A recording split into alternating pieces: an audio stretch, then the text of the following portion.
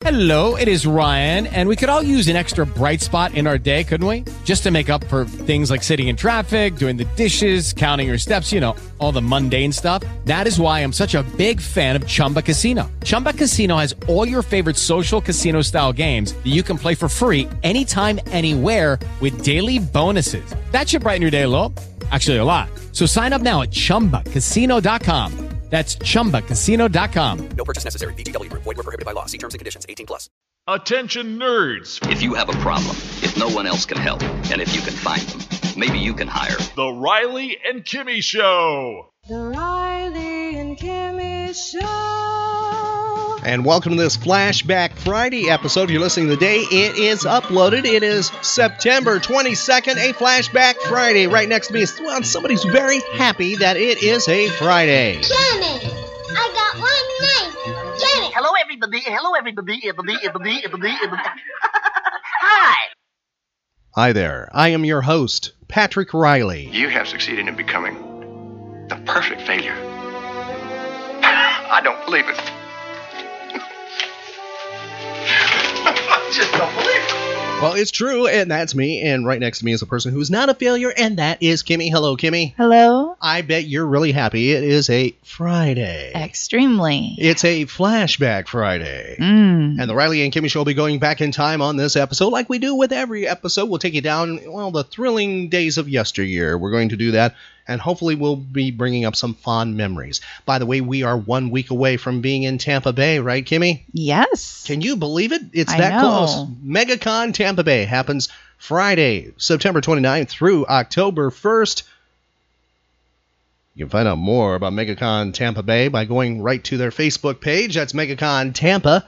We have links on our website at RileyandKimmy.com, and this will be an opportunity for you to meet Stan Lee. He's coming to Florida to help out with Hurricane Irma, right? Yeah. Can you believe that? I know, that's awesome. Yes, he'll be there, and other celebrities like John Barrowman and plenty of artists, some legends like Neil Adams will be there. Mm-hmm. So stop on by, have some fun, make it a weekend. That's MegaCon Tampa Bay. Get your cosplay on or just find your nerd shirts and wear them for this fun event. By the way, the Riley and Kimmy Show will be there, and, you know, best way to locate us is just follow us on social media, connect with us that way. We'd love to talk nerd with you and share the experience of MegaCon Tampa Bay, maybe a great panel or something like that, right? Yeah, that would be fun. Definitely. I don't know if I can get Kimmy to go to the Stan Lee panel. I hope I can. Yeah. Or maybe the John Barrowman panel, right? Or William Shatner. Oh, that's right. The Shat is there. And this is this is really a unique opportunity there. Think about it. You got William Shatner, John Barrowman, and Stan Lee, just to name a few. Right. There's even somebody from Supernatural there. Oh, boy. I mean, that it's a huge list. You can see that entire list by going right to the MegaCon Tampa Bay Facebook page. You can find links right on our website. And by the way, at our website, you can find archived episodes of the Riley and Kimmy Show. Also, celebrity interviews, video interviews, and videos and photos and nerd links and so much more, including our social media links to stay in touch with us. And we have an event contact page. If you have an upcoming event you would like us to be part of and to promote, just go right there, connect with us. That is the contact event page on our website, and all those things can be found on our website, and that address, Kimmy, is what? RileyandKimmy.com. RileyandKimmy.com.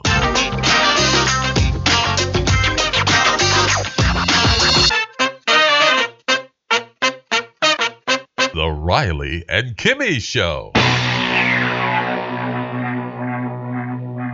Shall we play a game? Oh, that's a big question on Flashback Friday. Does Kimmy want to go back in time and play some nerd and pop culture trivia? How would you like to go back in time a little bit, Kimmy?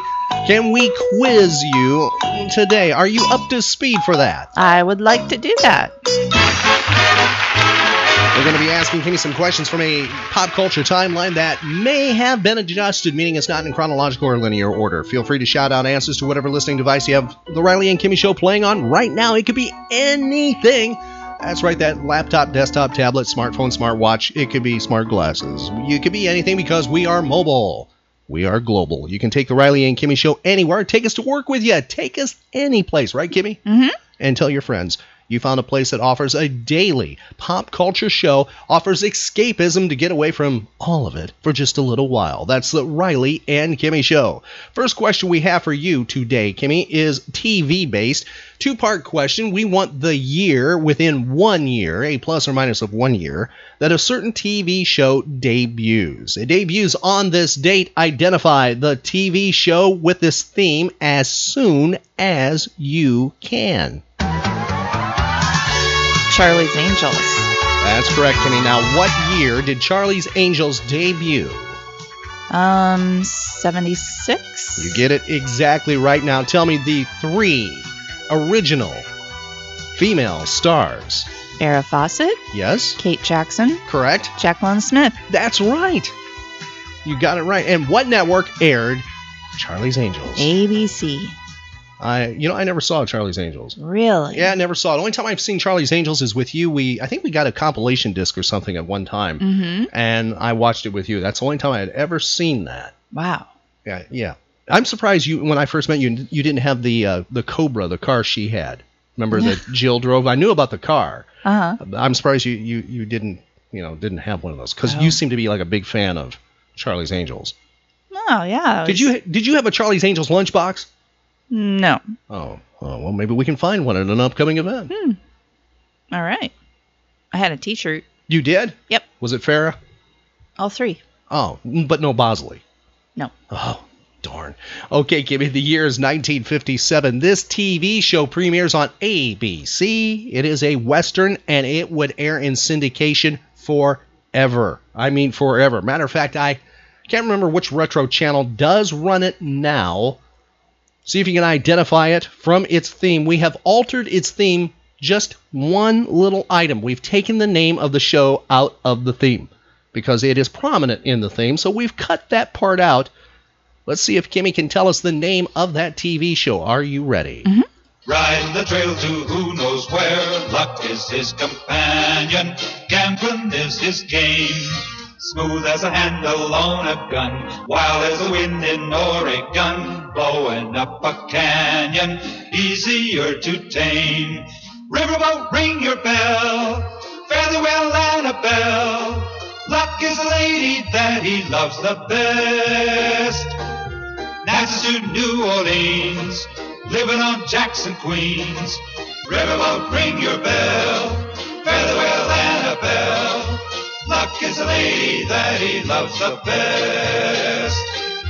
Natchez to New Orleans, living on Jackson, Queens.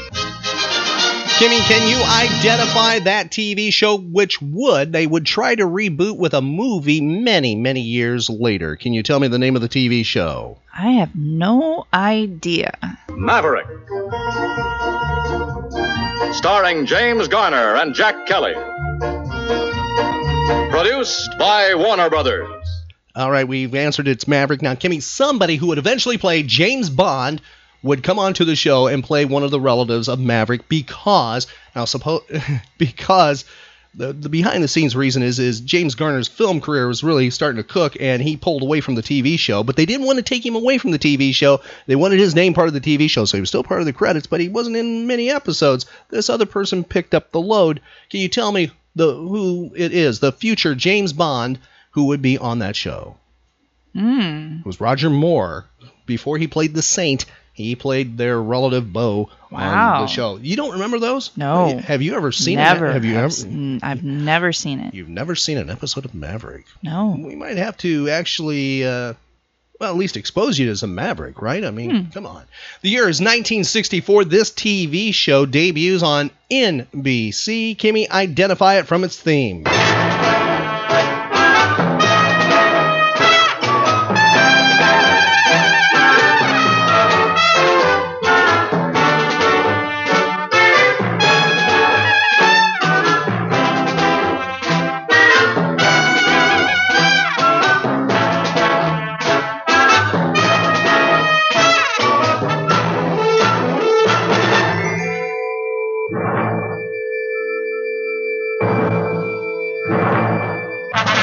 Kimmy, can you identify that TV show that premiered on this date in 1964? Oh, I sure can't. All right. Here is another clue. Matter of fact, you have met the Star. My name is Napoleon Solo. I'm an enforcement agent in Section 2 here. That's operations and enforcement. I am Ilya Kuryakin. I am also an enforcement agent. Like my friend Napoleon, I go and I do whatever I am told to by our chief. Huh? Oh, yes. Alexander Waverly, number 1, Section 1. In charge of this, our New York headquarters. It's from here that I send these young men on their various missions. And possibly their death. Can you identify the TV show, Kimmy? No. In New York City, on a street in the East 40s, there's an ordinary tailor shop. Or is it ordinary? We entered through the agent's entrance, and we are now in UNCLE headquarters. That's the United Network Command for Law and Enforcement. UNCLE is an organization consisting of agents of all nationalities. It's involved in maintaining political and legal order anywhere in the world. Kimmy, can you tell me the name of the TV show now? The Man from U.N.C.L.E.? Yeah, that's right. You met the star. No. Yeah, well, yes, you did. Not Many really. years ago, back when you were a kid in Hollywood, you met, what was his name, Kimmy? The star of Man from U.N.C.L.E.? Robert Vaughn. So you've never seen that show, right? I have never seen it. Or The Girl from U.N.C.L.E.? The spinoff? No. Oh, wow. None of the U.N.C.L.E. comic books or anything? Mm-mm. Well, we'll have to introduce you at least to the comic books at an upcoming convention. We'll show you those. They were prominent way back in the 60s, the mid-60s. Year's 1965, this group made the studio recording of I Hear a Symphony. Can you tell me the girl group that did that and had it as a hit? The year's 1965. The Supremes. You got it right, Kimmy. The year's 1967, the Beatles appeared on the cover of Time magazine. I'm sure that's a collectible to look for, right? Yeah. And the year's 1980, Geffen Records was formed, and on this date, 1980, John Lennon and Yoko signed with Geffen Records. It's 1982. This sitcom premieres. Kimmy, it's a two-part question. Give us the name of the sitcom once you can, and please tell us the network it aired on originally. And by the way, tell us as soon as you know. I mean, the moment you know what this sitcom is. All right? Here's your audio clue. Family Ties. What was that again? Family Ties. Yes. I bet we've been together for a million years. Yes, Kimmy was a groupie of Family Ties, obviously. Now tell me, Kimmy, what network aired Family Ties originally? NBC. You got it right. Moving a little further down the timeline. It was on this date the first Farm Aid concert was held. Two-part question. Tell me the year within 2 years of the first Farm Aid concert, and tell me the location of the first Farm Aid concert. 1987? It's 1985, and the first Farm Aid concert is held where? Oh, I don't. Come on, Willie I don't Nelson put this know. on, so did John Cougar Mellencamp. Texas? No, the first one was held Champaign, Illinois. Oh. The year 1985. Jeez, thought you would know that one, Kimmy. Yeah. I was part of a radio station that was part of that event. That was 1985. It was on this date in 1989. This TV show debuts on NBC. Kimmy, identify the TV show the moment you can.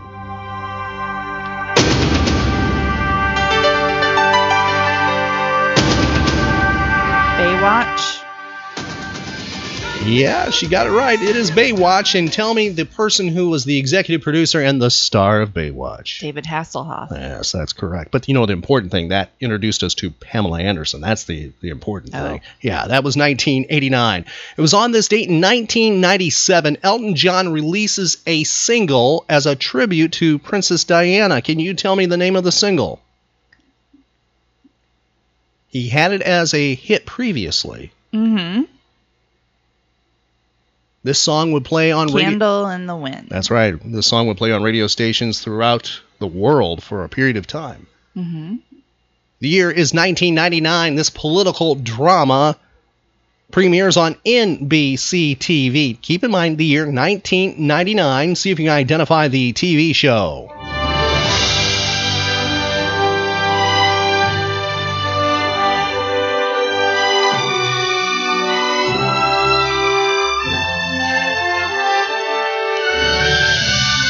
think I needed to give her that much time. I think Kimmy actually knows this TV show. What is the name of the TV show from 1999? West Wing? Yes, starring Martin Sheen and Rob Lowe. That's why you know it, because of Rob Lowe, right? Mm-hmm. Did you ever watch The West Wing? Actually, I never watched that either. I am surprised because you're a big fan of Rob Lowe's. You actually made me watch that one movie way back. I don't remember what it was. I think you were testing me to see if I would stay. That movie where he plays a bad guy and Bad Influence. Yeah, that was it. I don't know what that was all about, but you made me watch that thing. Next question we have for you, Kimmy. It was on this date that the TV series Lost, created by J.J. Abrams, debuts on television. Two-part question. Give us the network that aired Lost and tell us the year it premiered within 2 years. NBC in 2005? Well, you get the year close enough. It's 2004 Lost came to be, and Lost was actually found on ABC. Did you ever watch Lost? No. Wow. No. Okay. No. Okay. I may have tried it, but no. All right. Next question for you, Kimmy, is about a television network. It was on this date, 2009. NCIS LA, starring Chris O'Donnell and LL Cool J premieres. What network aired this? NBC. It was CBS.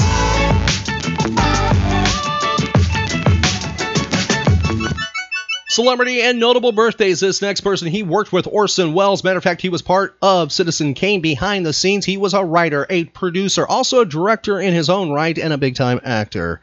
Best known for playing Professor Charles Kingsfield in the film The Paper Chase. Can you identify who he is? Kimmy, here's your audio clue. Mr. Hart, I will myself give you the facts of the case. Hawkins versus McGee is a case in contract law, the subject of our study. A boy burned his hand by touching an electric wire. A doctor who was anxious to experiment in skin grafting asked to operate on the hand, guaranteeing that he would restore it 100%. He took a piece of skin from the boy's chest and grafted it onto the unfortunate boy's hand. The operation failed to produce a healthy hand. Instead, it produced a hairy hand. A hand not only burned, but covered with dense, matted hair. Mr. Hart, what damages do you think the doctor should pay? What did the doctor promise? Kimmy, can you tell me the name of that classic, that iconic actor, that voice that just stands out? John Houseman. You did it, Kimmy. I thought we'd have to go to the bonus clues. We'll use them for Flashback Friday. You might remember him from commercials back in the 1980s. Good investments don't walk up, bite you on the bottom, and say, we're here. Finding them takes good old-fashioned hard work, research, the kind they do at Smith Barney. Smith Barney is among a handful of top investment firms singled out for their work in research. Smith Barney. They make money the old-fashioned way. They earn it. You are one tough customer. You will not spend your hard-earned money on inferior merchandise. No one knows this better than McDonald's. McDonald's has never lowered a quality standard for the sake of a low price. And in return, you have made McDonald's an American institution. Nothing but the best. Maybe you never knew it, but you've always tasted it. Volvo thinks the design of a car should be as intelligent as the person who drives it. Consider the thinking that went into Volvo's gas filler cap. Volvo provides a receptacle, so it shouldn't be mislaid. So it shouldn't be missed, Volvo colors it red. The seat provides more than a place to sit. It can make you a better driver. You can see through it. And it's infinitely adjustable to afford you better control over the controls. A lumbar support may be firmed or softened to your liking. And if an important light burns out, this lights up. It's no surprise that a car this carefully thought out should appeal to people who think. 87% of all Volvo buyers are college educated.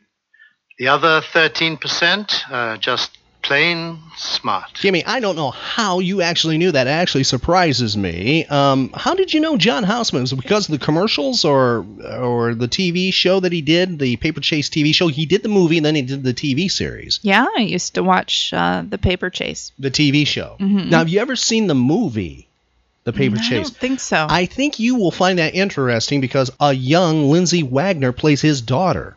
Oh. Yeah, and she's different than the character you know her for playing the Bionic Woman. It's a few years before she played the Bionic Woman too. So it's kind of, I actually really think you'll enjoy that. I love that movie actually. Oh. I mean, the movie is special because I'm a big fan of John Houseman's and all the things that he did over the course of time, his collaborations with Orson Welles and his own work. But I love listening to him. Mm-hmm. Yeah, and especially the scenes in that Paper Chase. Wow, they're intense. Moving back to the birthday list, celebrity birthdays. Martha Scott, born on this date, 1912. Kimmy, you have no idea who she is, right? No. She died 2003 at the age of 90. She is part of Forgotten Hollywood, as I call it. She was an American actress. She was featured in major films such as Cecil B. DeMille's The Ten Commandments in 1956. She was in Ben-Hur in 1959. In both movies, she played Charlton Heston's mother. She originated the role of Emily Webb in Thornton Wilder's Our Town on Broadway in 1938 and then went to the film version. She did the film version of that role in 1940, which caused her to be nominated for the Academy Award for Best Actress. That's Martha Scott, born on this day. Next person, a singer, Kimmy, best known for her 1977 hit. This hit record spent 10 weeks at number 1 on the Billboard Hot 100 charts. That's 10 weeks at number 1. It led her to winning the Grammy Award for Best New Artist the following year. She would focus on country a few years later and have hits on country charts. Tell me who she is, Kimmy. Who is the birthday person? How old she is once you identify her. Here is your audio clue, that number 1 hit that was number 1 for 10 weeks in 1977.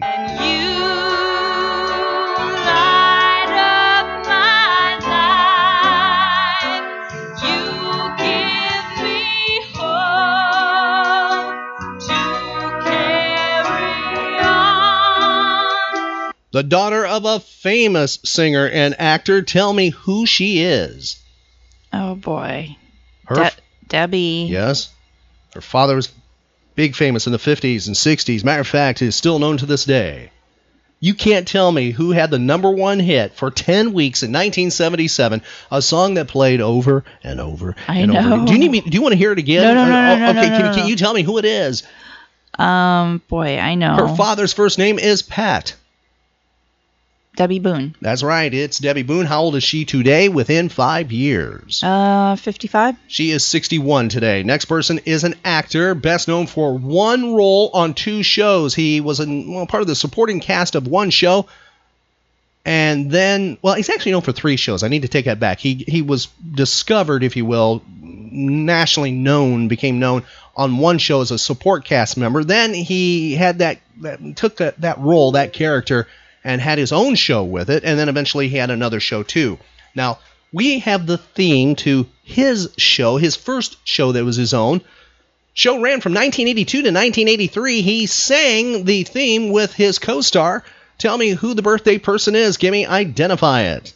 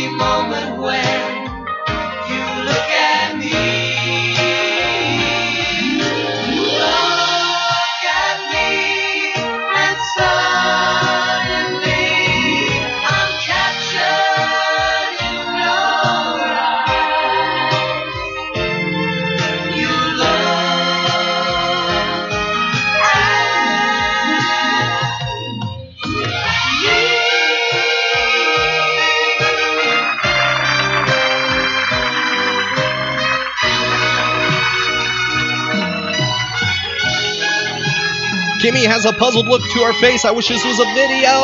That was a TV show on network TV, Kimmy. It was a spinoff of a big time popular program. Now, he is singing there, the birthday person is, with Aaron Moran, who he co-starred with. Can you tell me the name of the TV show and who was the male star? Is that Joni Loves Chachi? Yeah, that's Joni Loves Chachi theme. Scott Baio. Yes. Now, do you think maybe they hurt the show with that kind of theme? That was horrible. I mean, think about Happy Days, how it opened up and it was moving, it was happy and everything, and then you had that. Yes. Scott Baio having a birthday today. How old is he within 5 years? 51. He is 57 today. Can you tell me the show he did? Now, Joni Loves Chachi did not tank him. He actually had a hit after it. He starred in a show. He was a title character of a show from 1984 to 1990, and then it went into, reruns, syndication forever. Can you name the show? No. Charles in Charge. Oh. Yeah, you remember that show? You probably didn't watch much of it, right? But you did come across it, when you were surfing. Next person, Kimmy, an actress known for one role, basically. She did some TV commercials she's known for, but she's known for a certain drama, an ABC TV show. See if you can tell me who she is. We have an audio bite where she's acting with the male lead of the TV show. She's his daughter in this. See if you can identify who she is and the TV show. Here's your audio clue. Hello, Daddy. Hello, darling. Hey, you look wonderful. Been out snoozing in the sun? Yes. Thank you for all this. So good to see you with a smile again. Oh, it's lovely here. And I did need to get out of Denver, away from everything. Now, if I could just find someone to play tennis with, life would be perfect. You could have said something before I made a complete fool of myself. I'm not embarrassed. Well, not much. She would play Princess Diana on a made-for-TV movie way back. Can you tell me who she is? No. That's Catherine Oxenberg. Can you tell me the TV show that audio bite was from? That she was, that's what she's really known for. Wow, you're really stumping me today. Yeah, she played Amanda Carrington on Dynasty.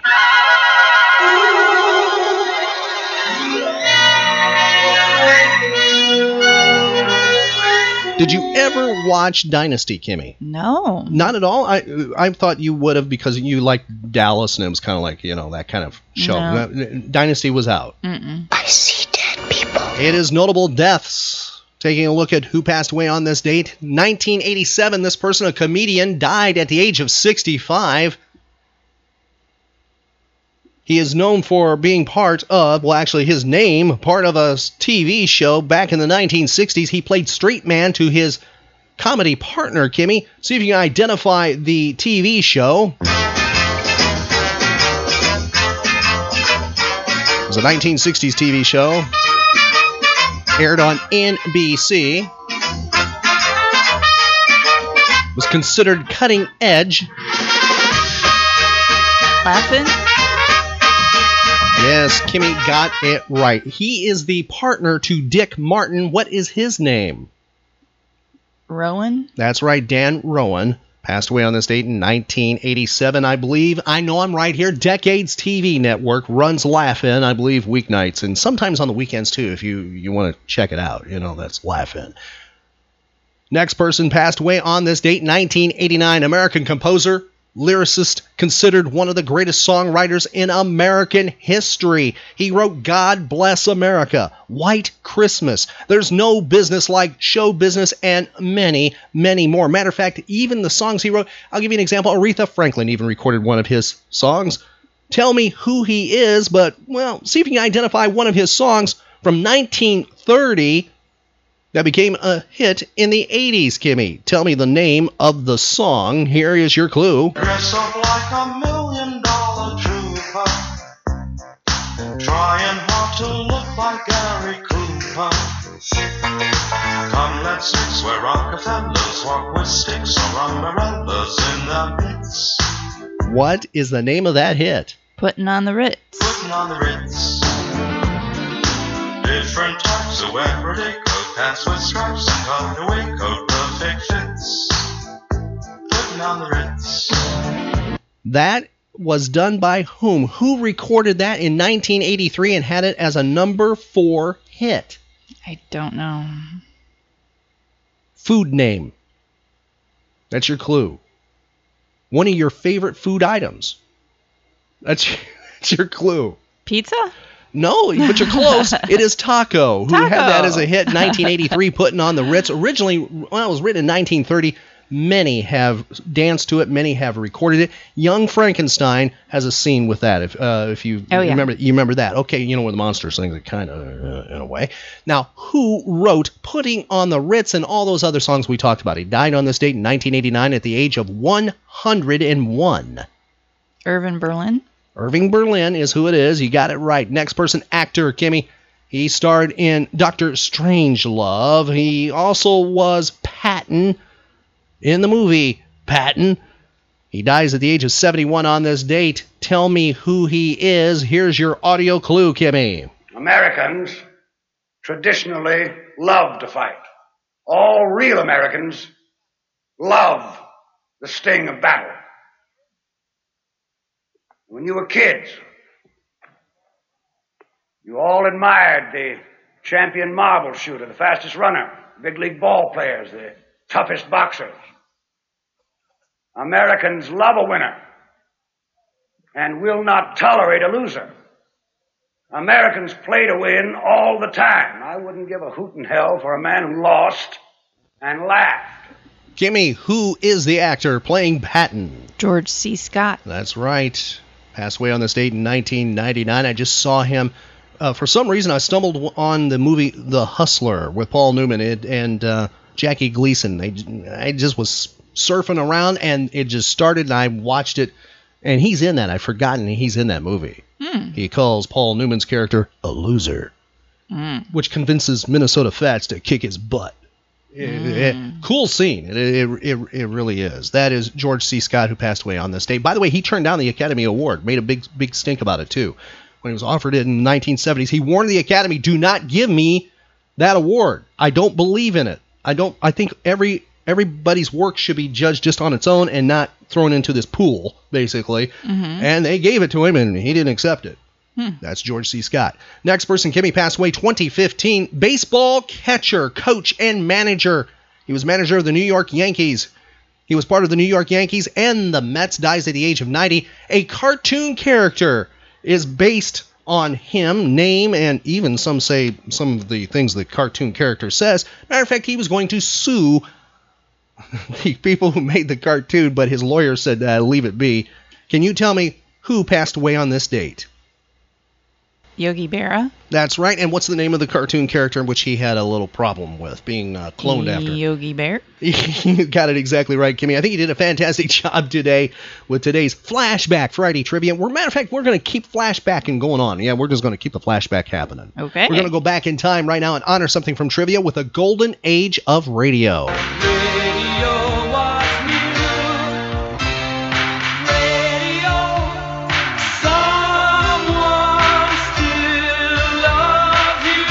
And that's the Riley and Kimmy Show. Flashback Friday, we're going to go back to Forgotten Hollywood. Actress Martha Scott, born on this date in 1914, she did a ton of golden age of radio work. We have two great examples of her work. First one is Crisis. That's the title of an episode. It's a suspense episode. It's from 1948, and little side note, Paul Frees, the voice of the Haunted Mansion, also Boris Badenoff, and many other things. He is the narrator, so it's really cool to hear that. That's Crisis, 1948, followed by Mirror, Mirror on the Wall from 1965. This is one of the last old-time radio shows ever made. ABC tried to resurrect old-time radio because it had faded by this time period, and this was their attempt. Mirror, Mirror on the Wall. That's the last one we have. These are back-to-back, uninterrupted, and safe for all ages to hear. Kicking things off with Crisis. Here is Martha Scott on the Riley and Kimmy Show.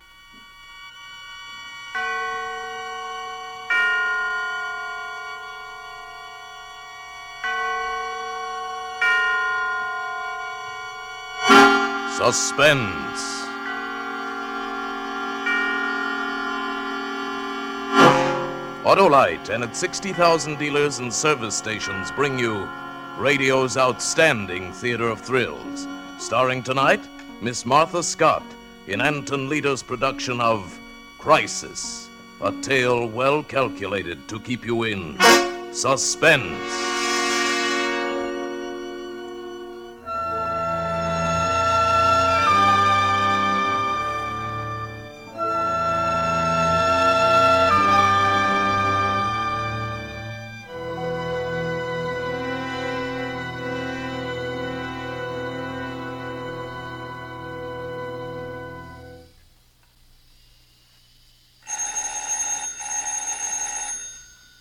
Mrs. Norquist? Mrs. Norquist? It's the doctor, Mrs. Norquist. What? Coming. Oh, I'm sorry, Doctor. I fell asleep. I told you not to. I warned you. I couldn't help it. Let me see the baby.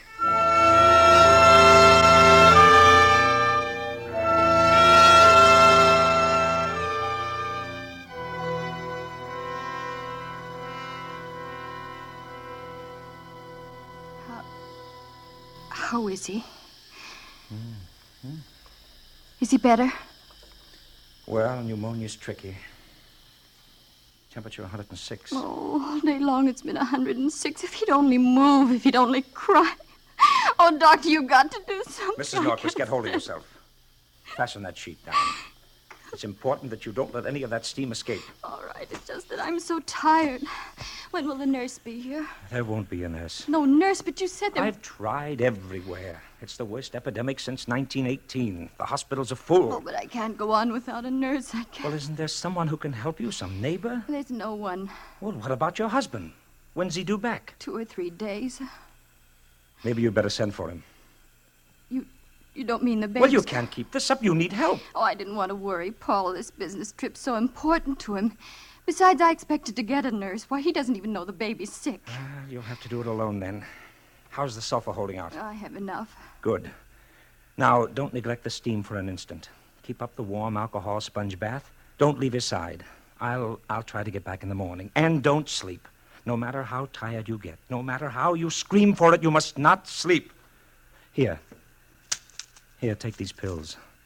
They'll help you. Thank you, Doctor. Doctor, is little Kurt going to make it? Well, that you'll know one way or the other before morning. Oh? Crack that temperature tonight, and he'll pull through. It's the crisis.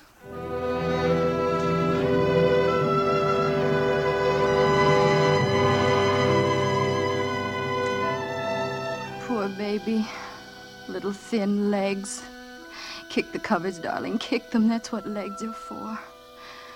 You don't want to give up now, Kurt. You're just beginning. You haven't seen half there is. You've never thrown a snowball or hit a home run or gone fishing with your dad.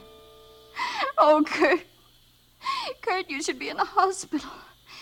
Not in a homemade croup tent with a kettle of steam under your bed. In a hospital with nurses in white starched uniforms. Nurses who are awake. Whose hearts don't break when they look at you. I mustn't think about it. Steam. A kettle under the bed. Steam to breathe. Another kettle on the stove. Sponge baths every few minutes. Every few minutes. Temperature 106. Temperature 106. Temperature 106. How many times I took it, I don't know. Nothing in the room seemed real or tangible anymore. Nothing but the steam. Steam. I watched it, hypnotized. Now it was an eraser on a blackboard removing today's problems. Now it was a windshield wiper pushing aside the rain so I could see ahead of me. The vision slowly cleared. And then I saw it. A light. No, 6 lights. Bright flames, birthday candles. 6 birthday candles on top of a white cake. Happy birthday to you. Happy birthday to you. Happy birthday, little Kurt. Happy birthday to you. 6 years old. You're a big boy now, son. I want my presents. Oh, mercenary little creature, isn't he, Paul? Okay, Muggy, here it is. Here, son, let me help you. Leave it alone. What? Don't you dare touch it. Oh, now look here, Kurt. Please, Paul, it's his birthday. All right. Go ahead, unwrap it. Well, Kurt, don't you like it? No. Oh, why, Kurt Norquist, how can you say such a thing after your daddy bought you a wonderful fire engine? Why didn't you get me one with one seat? But what's wrong with 2 seats? When it's got 2 seats, you gotta let some other kid ride with you. But don't you want to share your fun with your little friends? I don't like nobody to have fun but me. Kurt, you come back here. Let him go, Paul. Oh, but He's Mary. just a little boy. He'll get over it. Well, I hope so.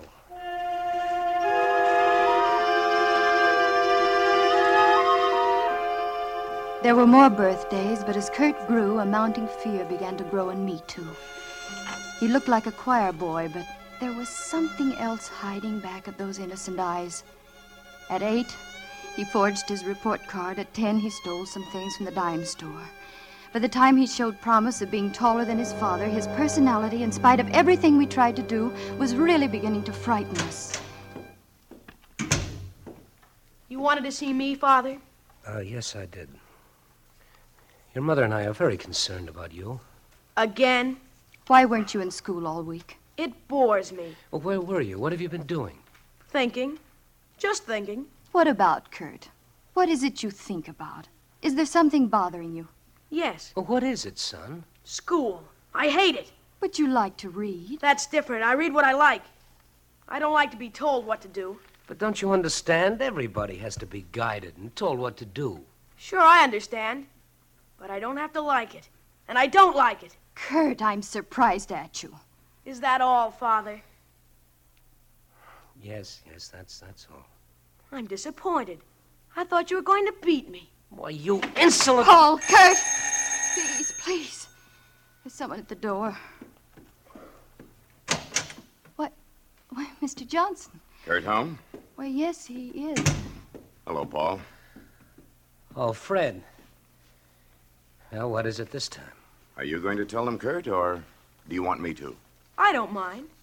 I stole a watch from Evans's jewelry store. A swelled wristwatch. A watch? Oh, Kurt. We were going to buy you one for your birthday. You didn't have to steal it. It was more fun stealing. Lots more fun. This time I'll have to take him to juvenile court, Mrs. Norquist. Oh, no. Fred, let me bring him down. You go on. I want to talk to him. Paul's face was gray with hurt. His cheeks sagged and his eyes were bleak as he turned to Kurt. I didn't want it this way, son, but maybe it's the only solution. Maybe it'll help straighten you out. You're not going to put me in a reform school. Kurt! Kurt! Paul was savage as he ran up the stairs after him. Kurt slammed the bedroom door in his face, and as Paul flung it open... You've had this coming to you for a long time. Oh, no, you don't. Keep away from me. Kurt! Wild lust was on Kurt's face, and a gun was in his hand, his father's revolver. I knew he'd do it even before it happened. Kurt! Paul went limp as he turned to me with a look of shocked surprise. Mary. Paul!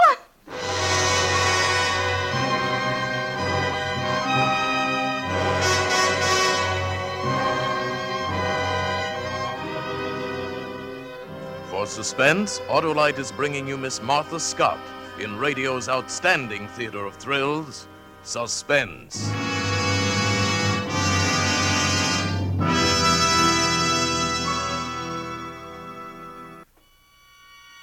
And now, Autolite brings back to our Hollywood soundstage Miss Martha Scott as Mary in Crisis, a tale well calculated to keep you in suspense.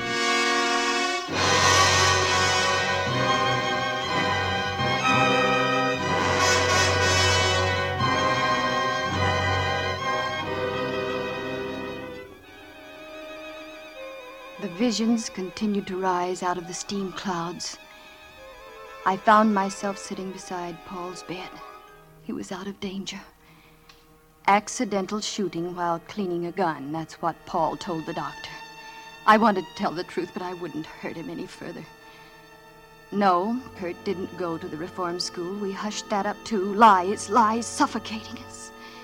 We shrank, Paul and I, crawled into our shells, confused, disillusioned, afraid of our only son. But Kurt grew, and so did his misdemeanors, until he was a handsome giant with the face of a Viking saint and no soul at all. The incident with Elaine McGregor proved that. I was transplanting geraniums on the other side of the hedge. I didn't mean to eavesdrop. What's going to happen to us? I wouldn't know. Doesn't it make any difference to you? Should it?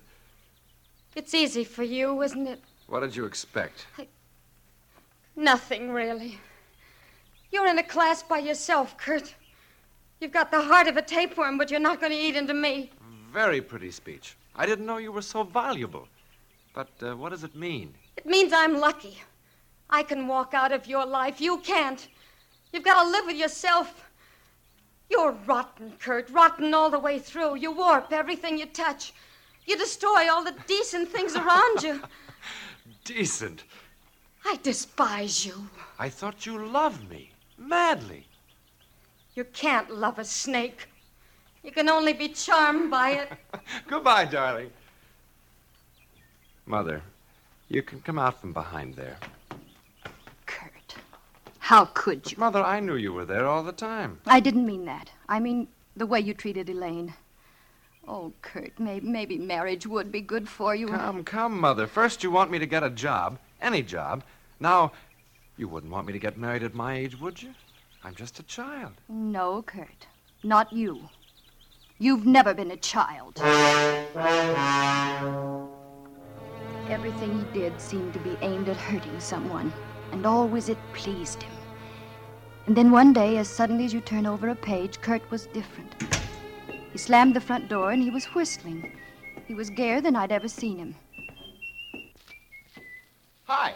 Well, what are you so gay about? The proverbial leaf has been turned, and you see before you a hard-working young man. Kurt, you've got a job. That's right, Mother. A job. Oh, at the lumberyard. Oh, don't be silly. I'm a banker. A banker? What bank? First National.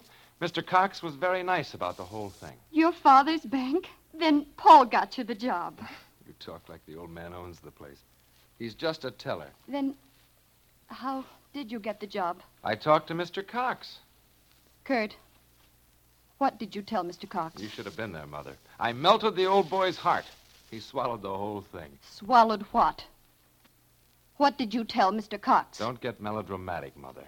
I merely told him that I had to go to work because we needed the money, that I liked the idea of working in a bank. You know, like father, like son. Oh, needed the money? Oh, Kurt, you didn't. You didn't humiliate your father that way. But you wanted me to get a job. Kurt, ever since you've been old enough to think, you've been bad. You caused your father nothing but heartache. You're aging him, draining all the joy out of his life. And now this crowning humiliation. But I'm warning you, Kurt. If you cause your father any more sorrow, if you hurt him just once more, I'll... Kill me? Bravo, Mother. Now let's have the second act. You feet! It was the first time I ever slapped him. But I knew then there would never be any peace for us. That he would go on and on until there was nothing left. No honor, no decency, nothing. But even I didn't suspect the depth of his malignancy until it was too late. Paul was coming up the walk alone. His step was slow, his back was stooped, and his face was lined and tortured. I opened the door for him. Paul, what's wrong? I've been fired. Fired? After 22 years? There was a shortage this morning. $1,000. 1,000? Oh, surely they don't think you took it. You've handled millions of dollars down there and never touched a penny of it. How could... Kurt took it, didn't he? Yes. And you took the blame? Not exactly.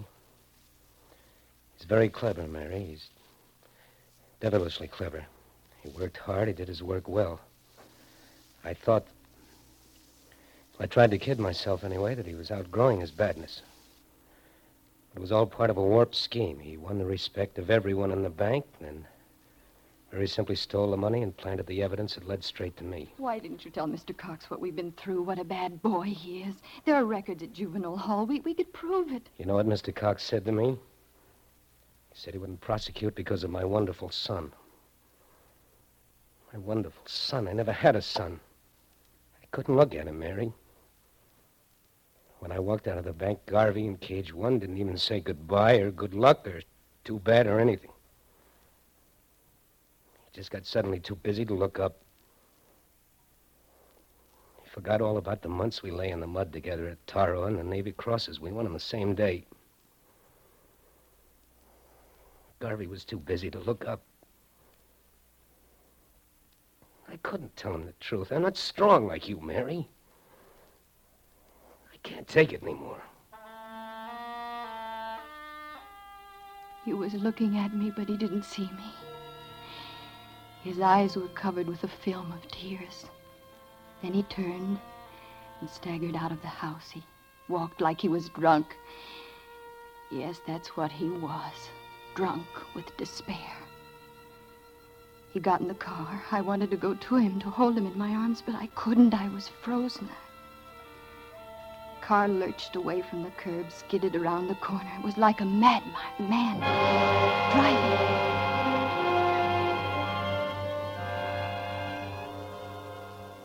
I wasn't surprised when they called me from the hospital. Reckless driving, they said. Accidental death. But I called it something else. I called it murder.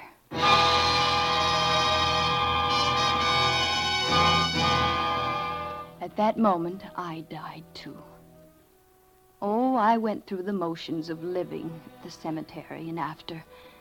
I kept on, not counting the days coming or going, and one day I realized Kurt was 25, a man, a handsome, ruthless man. We lived in the same house, but we had nothing to do with each other. Until one November afternoon, I was in the kitchen making an apple pie. It had always been Paul's favorite. Suddenly, the room was throbbing with Paul's presence. Paul! I dropped the knife on the floor and ran up the stairs into my bedroom, mine and Paul's. I was wild out of my mind. I turned about the room, everywhere searching. I needed him terribly. I could feel his presence, and yet it wasn't enough. It had to be something tangible, something I could touch. And then I remembered the Navy Cross and the Purple Heart. They were his. They were part of him. I pulled out the shirt drawer and threw his shirts on the bed. The Purple Heart was there in its satin-lined box, but the Navy Cross was gone. Oh, Paul. Paul. Paul. Oh.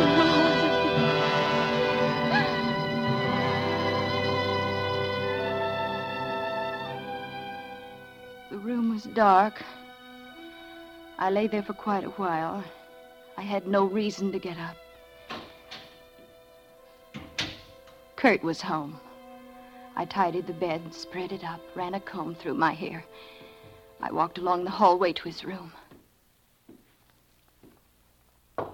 Yes? You want something? I'm in a hurry. Yes, I do want something. Your father's Navy Cross, where is it? Oh, that. I was holding 3 aces when I ran into a straight. Jack Carnes said he'd take the cross in lieu of $5. How do you like a guy like that? I looked at Kurt for a long time. Then I walked away. It didn't matter. Nothing mattered. Not that day or any other day. Not even later when the policeman came to the door. I have a warrant for the arrest of Kurt Norquist. On what charge? Murder.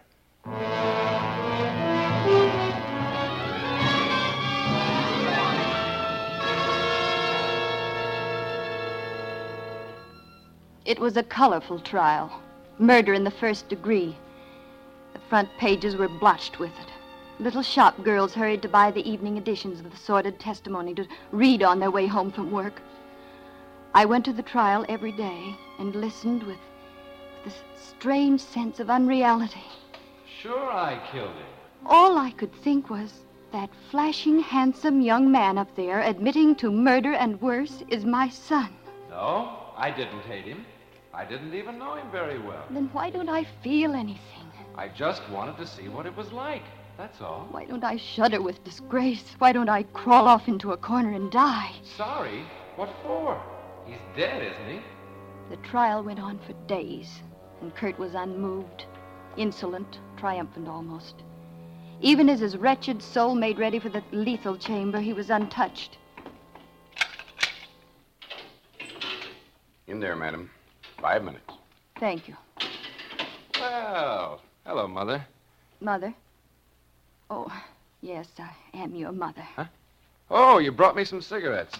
Thanks.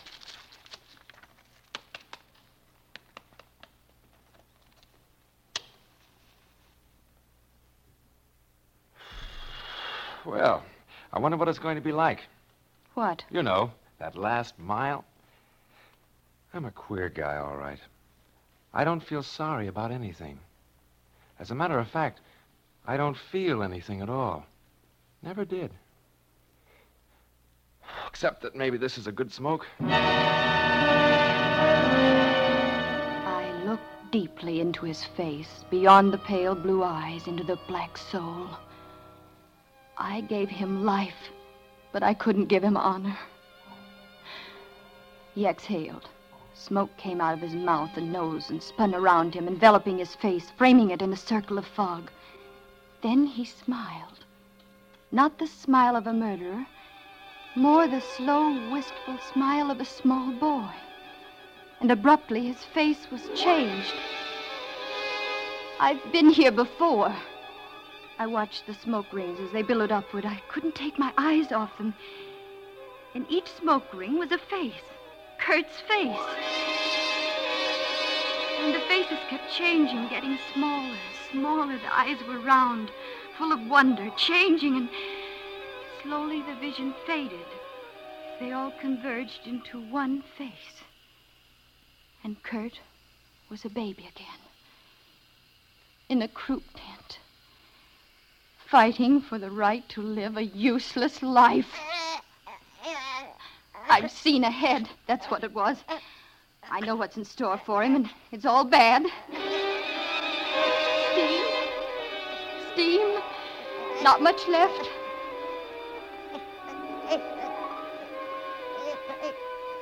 In a moment, there won't be any. Oh, let him go. He'll turn out bad. No good, not worth my tears. It won't be wrong. Let him go. Steam. It's gone. I won't get the kettle. It isn't wrong. Let him go. No. Oh, no, little Kurt, wait. Don't go. Oh. The steam. Kettle. Get the kettle. Don't take him. Oh, please don't take him. He's just a little baby. He doesn't know. Steam.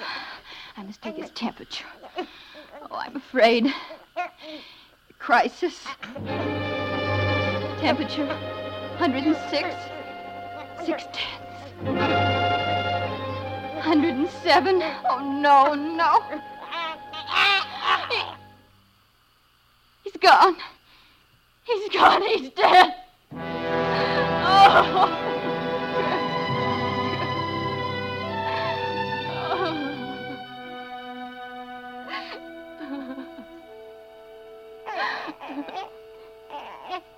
Kurt.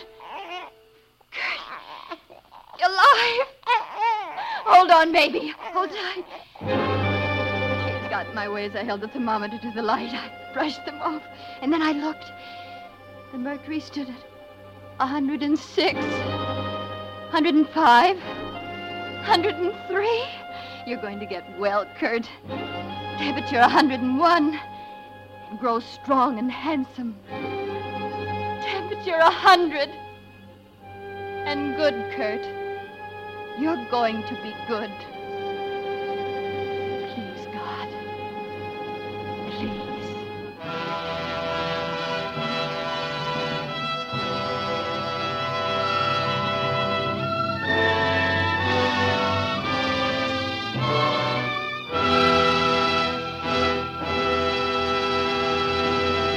thank you, Martha Scott, for a splendid performance. Theater 5 presents Miss Martha Scott in Mirror, Mirror on the Wall.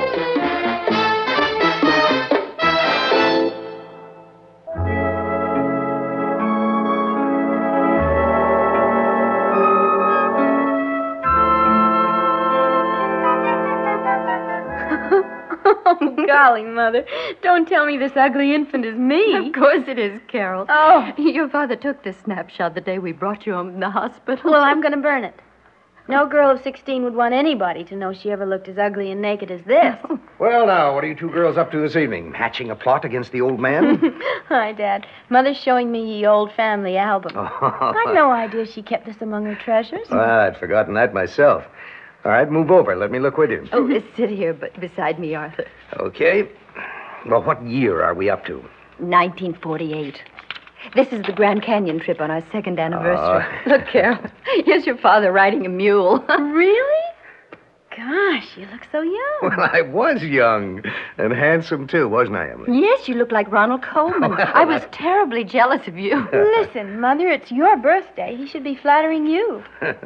What birthday is it, by the way, or is that a secret? No, it's my 39th. But the less said about that, the better. Oh, nonsense, Emily. You're still my child bride. Well, come on, turn the page. I'm dying to see what's next. Carol, you hold the album. You and your father can look at the rest of it together. But, Mother... Emily, where are you going? Upstairs, dear. I think I'll take a hot bath and read a while. But you stay here with Carol.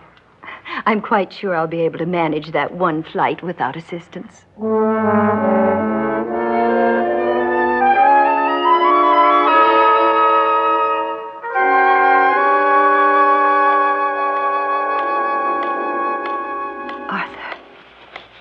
Arthur, are you asleep? Mm-hmm. Time to get up? No, it's still dark, but do you hear that sound? What sound? Steady ticking. Don't you hear it? No. Maybe you're half awake and still dreaming. Oh, I just remembered, Emily. This is your 40th birthday. Happy day, sweetheart. Wait, don't go back to sleep. Someone's come to speak to me. Someone mystical and strange. Who are you? A visitor, Emily, but hardly a stranger. I'm not really unknown to you. Are you sure? I've never heard your voice before. True, but you've been aware of my existence. I don't understand. Your awareness began a year ago. Remember the photograph album and your daughter's thoughtless remarks? Yes, of course. When you went to your room that night, you sat down and studied yourself in the mirror, and you found no evidence that I had been attentive to you as yet. You do remember that, don't you? Yes, I was relieved. But why are you so attentive to me now? It's much too soon. I'm still young. But this is your 40th birthday, Emily. No further postponement is possible. From this year forward, you'll be receiving my offerings in a continuous flow. But I don't want them, so please go away. You're not welcome. I never am. Nevertheless, my gifts will be arriving constantly, always gifts of physical change. My first one is trivial, hardly noticeable at all. Oh, what is it? You'll see. When? In the morning, when you brush your hair. Au revoir, Emily. Au revoir.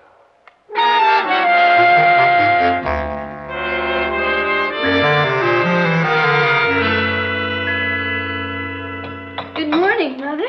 Happy birthday. Oh, thank you, dear. Sit right down. Your breakfast will be ready in a moment. Hey, you sound kind of mournful. Anything wrong? Your mother didn't sleep very well, Carol. I think she had a bad dream.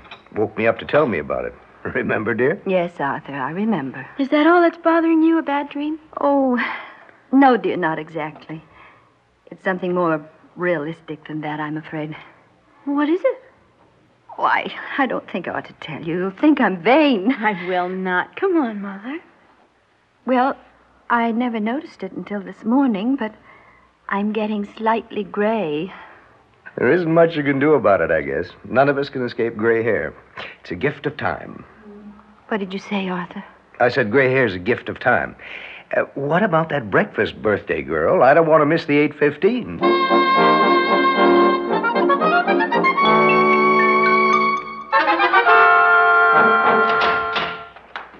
The breadwinner's back from the marts of trade. Anybody home? Yes, Arthur, we're both here. Hi, Dad.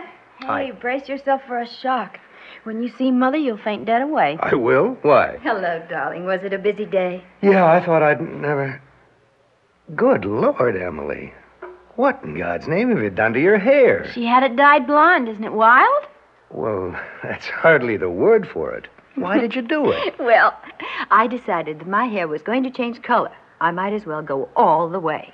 Oh, I love it, don't you? I'm not sure yet. I'll let you know after I've had a double martini.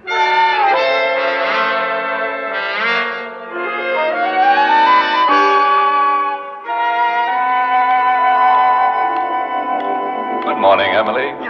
No, not now, please. You were thinking of me again, weren't you? I was trying not to, but I can't Of seem... course you can't, especially on your 41st birthday. You intrude on everybody this way. Every mortal being, but most of them are more philosophical about it and accept my gifts without so much resistance. Which leads me to a painful observation, Emily. You've totally ruined the gift I brought you a year ago. Mm-hmm. Those dreadful gray hairs, they were disgusting. But as Arthur pointed out, they made you look distinguished. If you'll forgive me for saying so, your hair has lost a great deal in translation. Well, I'm going to keep it this way, and that's that. Oh, I'm sure you are. Pity. Oh, won't you please leave me now? I'd like to sit at my dressing table in peace. I'll go the instant you've seen my birthday gift. What is it this year? Something more substantial. Look in the magnifying mirror. Go on, pick it up. Look. Can you see them, Emily? Tiny wrinkles at the corners of your eyes. Rather delicately etched, aren't they? Oh, they're horrible. Repulsive. Now, please go away and don't come back. But my return is inevitable. Goodbye for a while, Emily. I won't forget you, my dear. And I'm sure you won't forget me.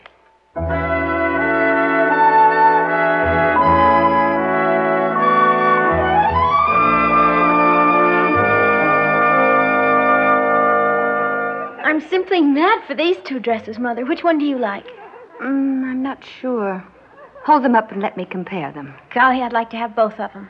I wish you could, Carol, but remember what your father said. One new dress at tax time is plenty. Oh. I think I prefer the pink one. It suits your coloring better. Okay.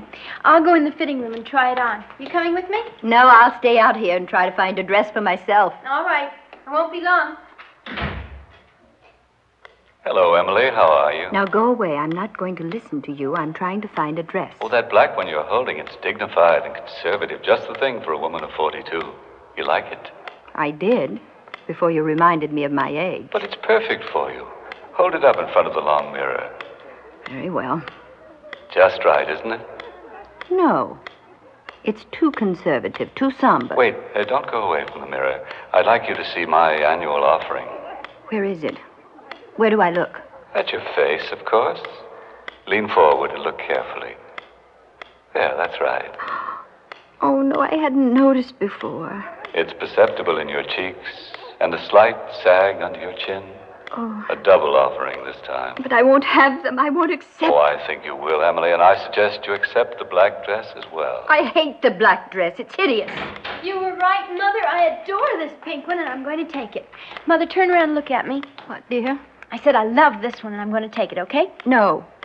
It isn't okay. Find something else. Well, I think it's great. Why shouldn't I take it? Because I'd like it more myself. For yourself? Oh, Mother, that's silly. This dress is for a 19-year-old. Don't be rude, Carol. I'm not fond of your constant reminders that I'm getting old. But that isn't what I meant at all. You're not ancient, Mother. But you're not 19, for heaven's sake. Carol, don't argue. Just go back and take that dress off. All right. All right. She's right, Emily. You're not 19 any longer. Please, not now. You're becoming pleasantly mature, so why not relax and enjoy it? Be quiet, I But said. you are maturing. The proof is in this mirror. Stop it, or I'll... Emily, put down that chair. Don't do it.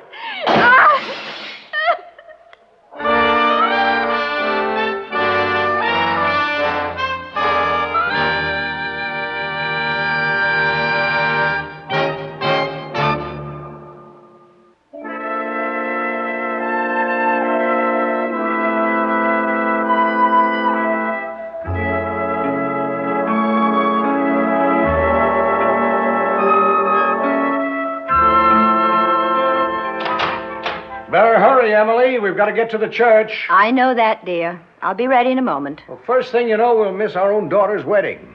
What are you doing to yourself anyway? Making up my face, of course. Would you have to pile on so much goo? You want me to look presentable, don't you, Arthur? Well, sure, but you look great to me without all that stuff. Well, I don't agree with you. I'm not the bride's grandmother. I'm her mother. That's right. And at 44, more attractive than ever. Oh, you're sweet. I'd like to believe that. But with these great bags under my eyes, I look 50. Now, Emily, that's nonsense. And it's getting late, so please quit what you're doing and come along. I'll be right with you. I'm certainly not going to Carol's wedding looking like a hag.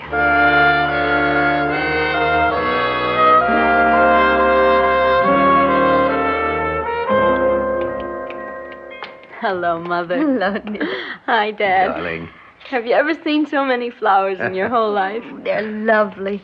The floor nurse told me she could hardly find enough vases to put them in. How do you feel, dear? Oh, 7.5 pounds lighter. And wonderful.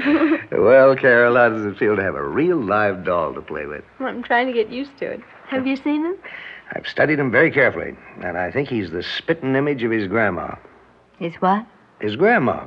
That's you, dear, in case you didn't realize it. Oh, dear, I'm not sure I like that designation. Why not, Mother? Well, it conjures up visions of a lace cap and a rocker by the window. And I'm determined never to reach that stage. So now I'm laying down the law for Peter when he's able to talk.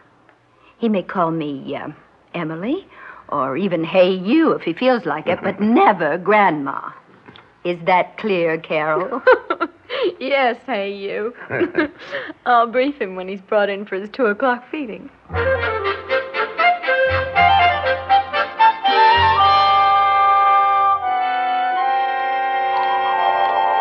Greetings, Emily. Oh, dear.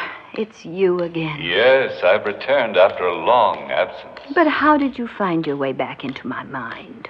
I banished you 8 years ago when I smashed that mirror in the shop. It's true you haven't admitted my existence for a long time, but it's obvious that I've been present in your subconscious. Obvious? How? By your actions at your dressing table. You've spent countless hours here attempting to defeat me. And I will defeat you. You'll see. But, my poor dear, you're defeating yourself. Your struggle for youth is ruining your happiness. And Arthur's as well, and it's a losing battle. I am not going to wither away. Do you hear? But you're 50 today, Emily. That's half a century. Is this the face of a woman of 50? Look at it. Oh, you're quite ingenious with those jars and pots. But have you glanced at your hands? My hands? Yes. Those veins are quite prominent, aren't they? They look like the hands of an old woman. No, not really. You're just oversensitive.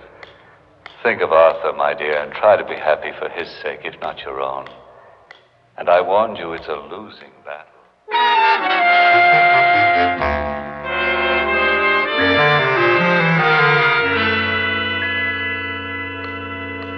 Happy birthday, dear Emily. Happy birthday to you. All right.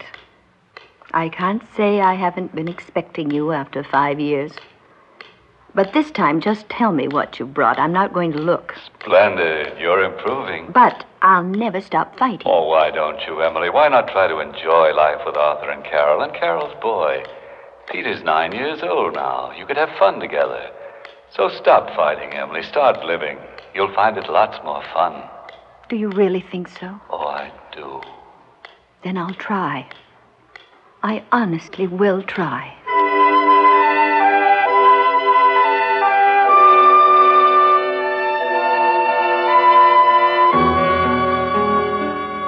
Hi, Emily. I brought you a birthday present.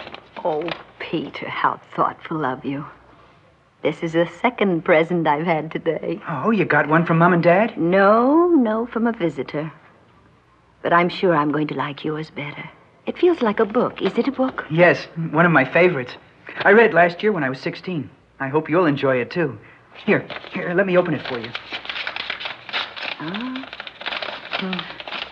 There. You like it? Well, I'm sure I will, but what's the title, Peter?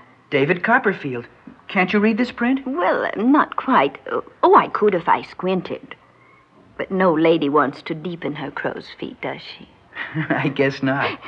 That's the other present I told you about, crow's feet. Huh, some present. Hey, maybe you need stronger glasses for reading. That's possible.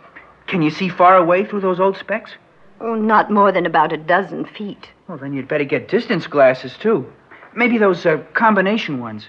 Bifocals. Mm-hmm. Oh, gracious, I don't need bifocals yet. Well, you'd better get them by next Saturday, or you won't be able to see me on the platform. Platform? What do you mean? My graduation, don't you remember? Oh, dear me, yes. You'd better be there with those new cheaters, because I'm valedictorian.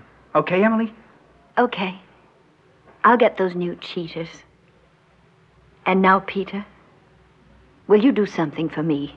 Sure. What? It's something I'd like very much. Please call me Grandma.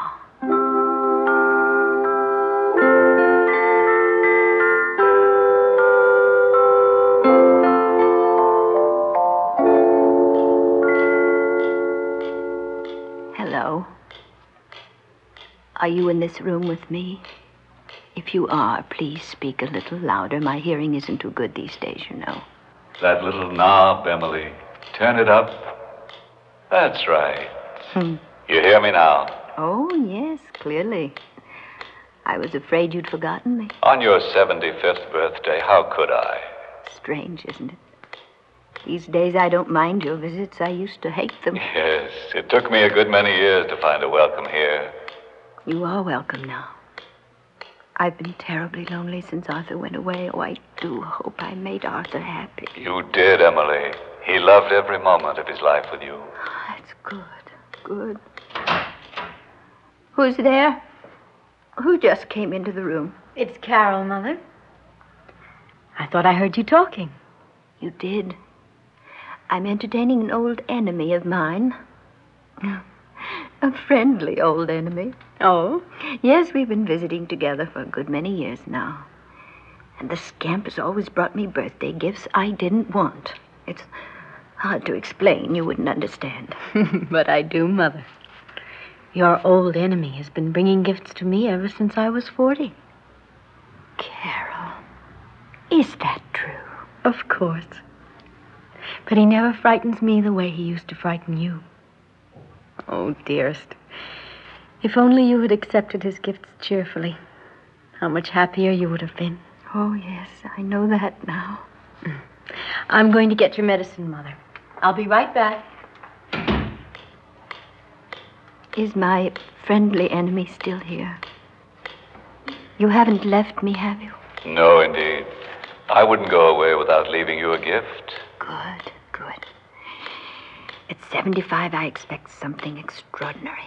It is extraordinary. And after you receive it, I'll never bother you again. Oh, don't say that. Please don't stop coming. You must come back. That would be impossible. My last gift to you, Emily, is the most desirable one of all. That is the gift you've been praying for, isn't it? Yes, I confess it is. And I'll accept it gladly. Thank you, dear friend. Thank you. Mother, I've brought your medicine. Mother, are you asleep? Yes, Carol, your mother is asleep. I see. It was my final gift, and she was thankful. I'm thankful, too, that you brought it so gently. Dear, dear Mother, you look so serene and so lovely and so young.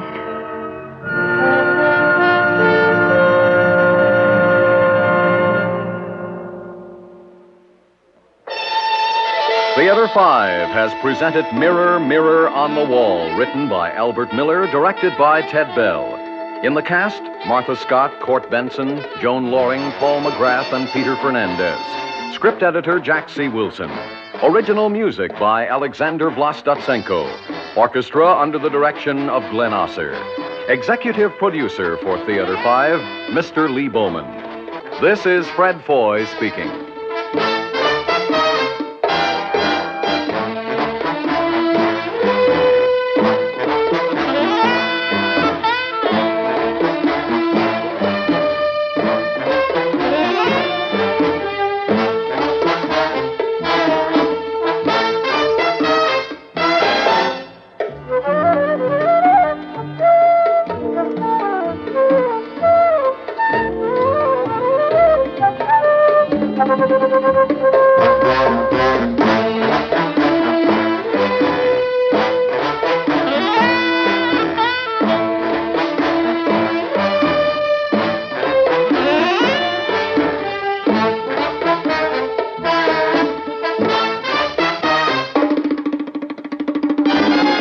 If you enjoyed that golden age of radio production, be sure to follow the Riley and Kimmy Show. We feature old-time radio shows from time to time. We have archived episodes available right now on our website at rileyandkimmy.com. Some of them have old-time radio episodes on them. Please tell your friends about the Riley and Kimmy Show. Help us grow. Our social media links are available on our website at rileyandkimmy.com. That's R-I-L-E-Y and Kimmy, KIMMY.com. If you friend, follow, and like us, we will friend and follow you back. Also, be sure to check out our website, events page, and our social media pages for updates where the Riley and Kimmy Show will be appearing next. And we're available for your pop culture event and also those that are animal-based, about pets and animals too. We have a spin-off show called Animal Special.